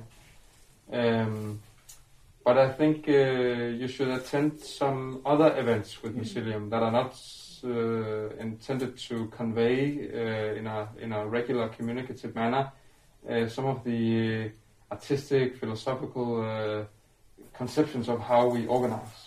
So tonight was an exception that will confirm the rule, but we are typically a bit more unruly when we do the performances. And if you would like to have a bit of just an appetite of how this can happen, or has happened in the past with mycelium, you can find an interview with two other mycelia of mycelium in Politiken that was conducted a couple of years ago after we had a major performance at Mayhem in Nørrebro and Nordvest, which did not involve self-reflexive talking at all.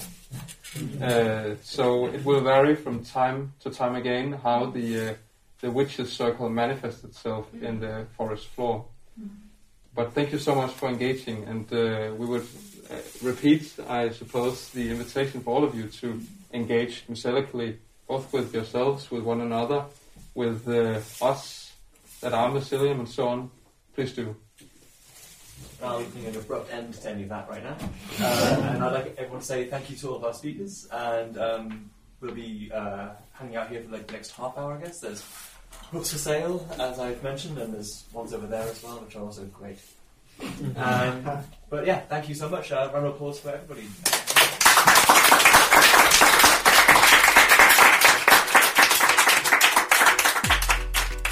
like this podcast, please consider leaving us a rating or review on iTunes and subscribing so other people can find it more easily.